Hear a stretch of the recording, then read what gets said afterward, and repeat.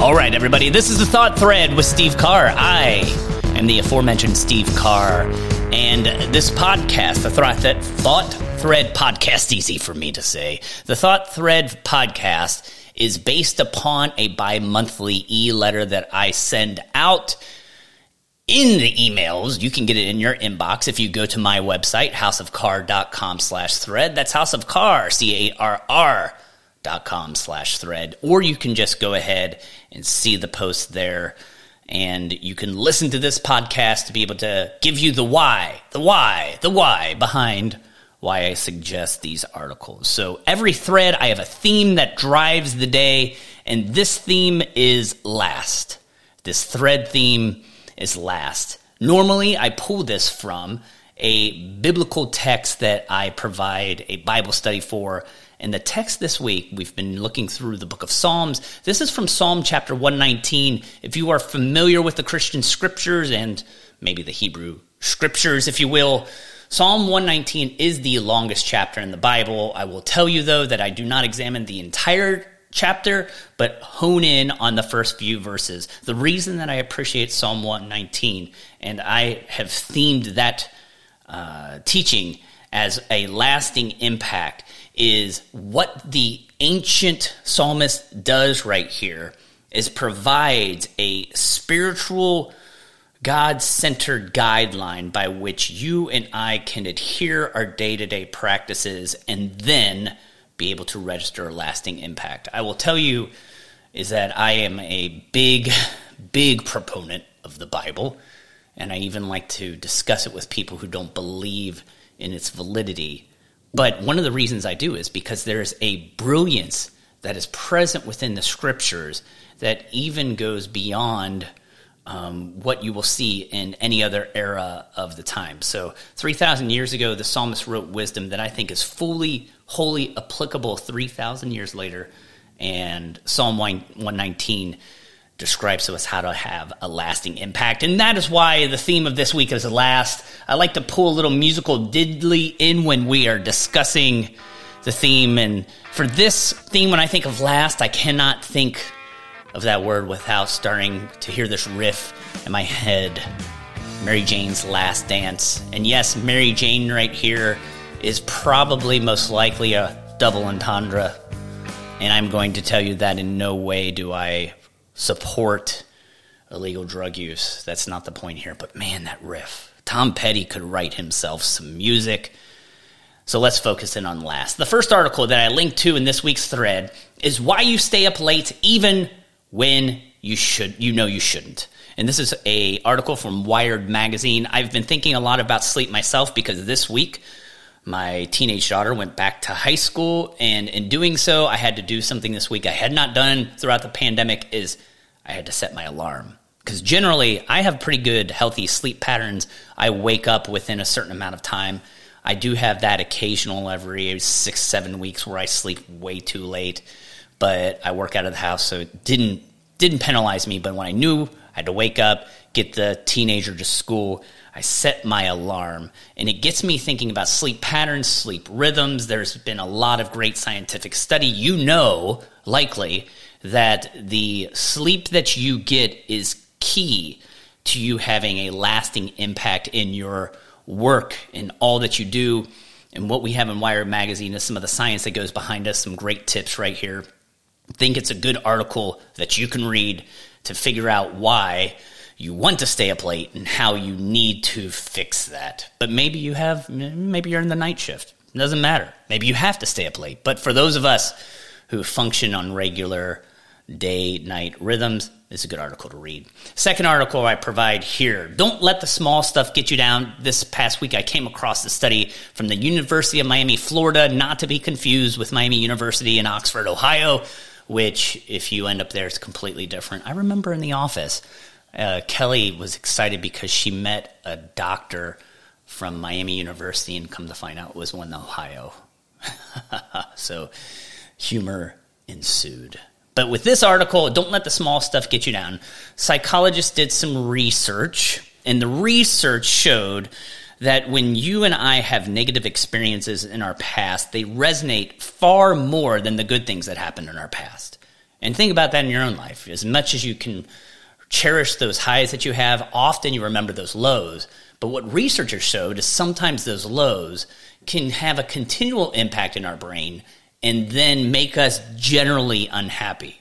So what the research is showing us right here is our propensity to be able to forget, or to learn to remember less, if you will, is important for you and I to be able to find psychological happiness today. So, from a spiritual standpoint, the Christian faith talks a lot about, you forgive, forget, and the forgetting is always the hard point. But even in your own life, sometimes you need to figure out how to forget so that it doesn't impact your day-to-day happiness. Great read there from the University of Miami.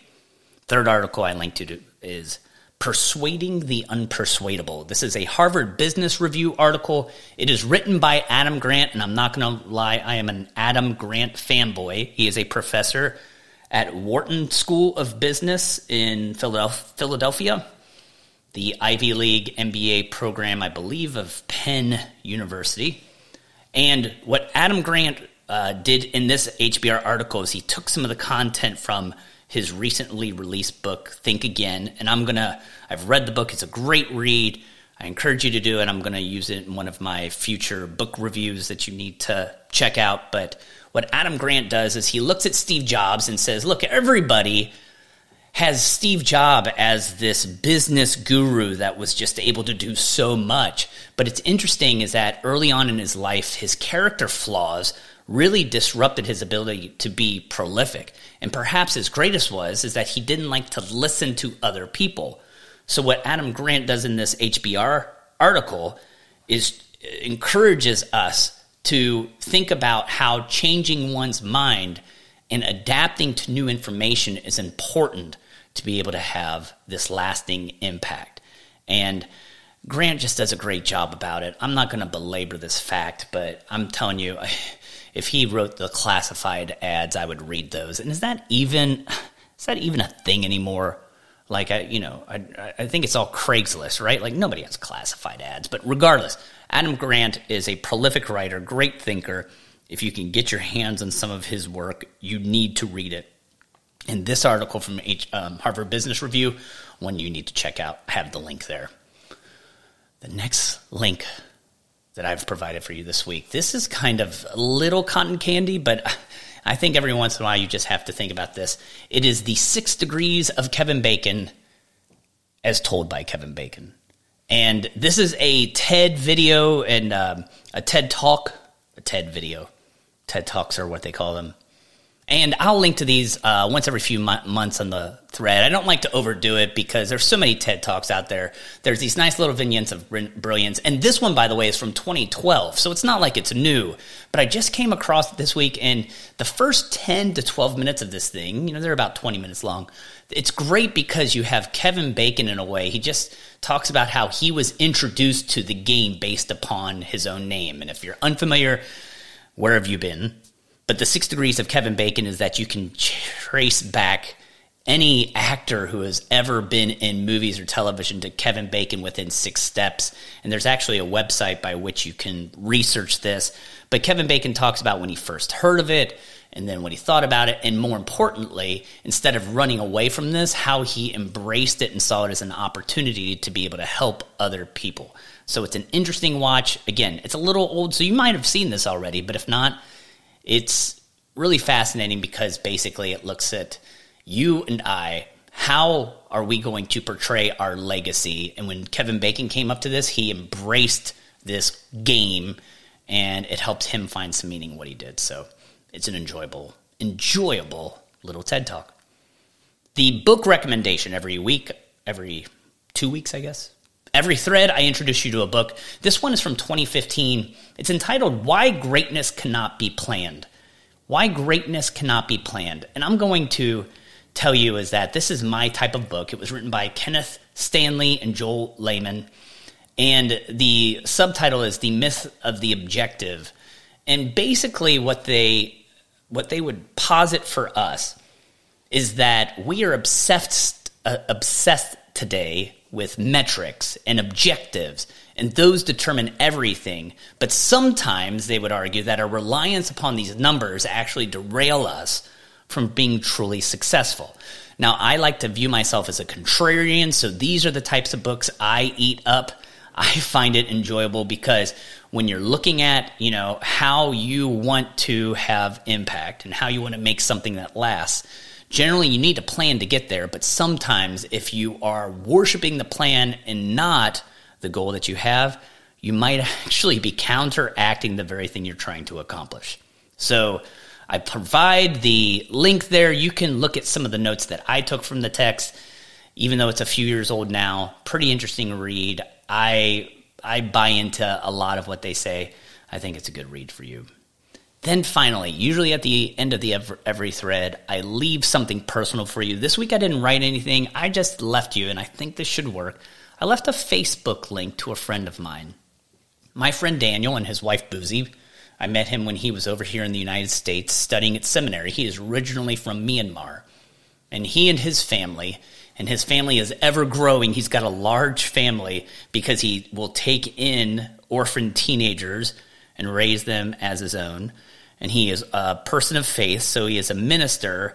And because he went to the United States, he has enough connections through the money that he's raised. But even though he doesn't have that much funds, he just gives it all away.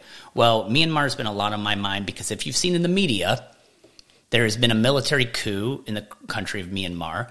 They had a democracy that seemed to be working, but the military, when they didn't like how the elections were turning out, they've taken over, and gradually and more aggressively, they've started to take life in order to enforce law in their country.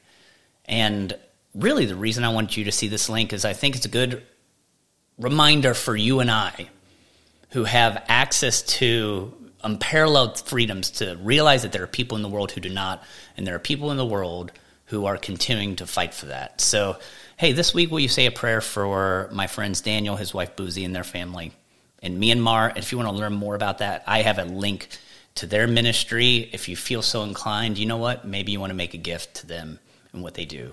So that's the thread. Just thinking about all this, why did I like this thread about lasting? It's just because that is what drives me professionally. I just live in the midst of my day-to-day tasks. I do stuff. I check things off on the list. But what I want to do is something more robust. I want to build something that lasts. And that's what you want too. What you want to do is make sure the actions that you are committing on a day-to-day basis have resonance that are going to impact something far greater than yourself. And that's a great goal for us to have, but in order to do so, we really need to think about how we achieve that. And that is the point of the thought thread, is to get you to think, to expose you to new thoughts and ideas that will challenge you in your day-to-day life. So that's it. It was a good time. I think it was a good time. I declared it to be a good time. I hope it was a good time for you. Hey, throw some thoughts in the comments if any of this has made sense with you, if any of it has resonated with you. houseofcar.com/thread. That's all I have for this week. Until next time, goodbye.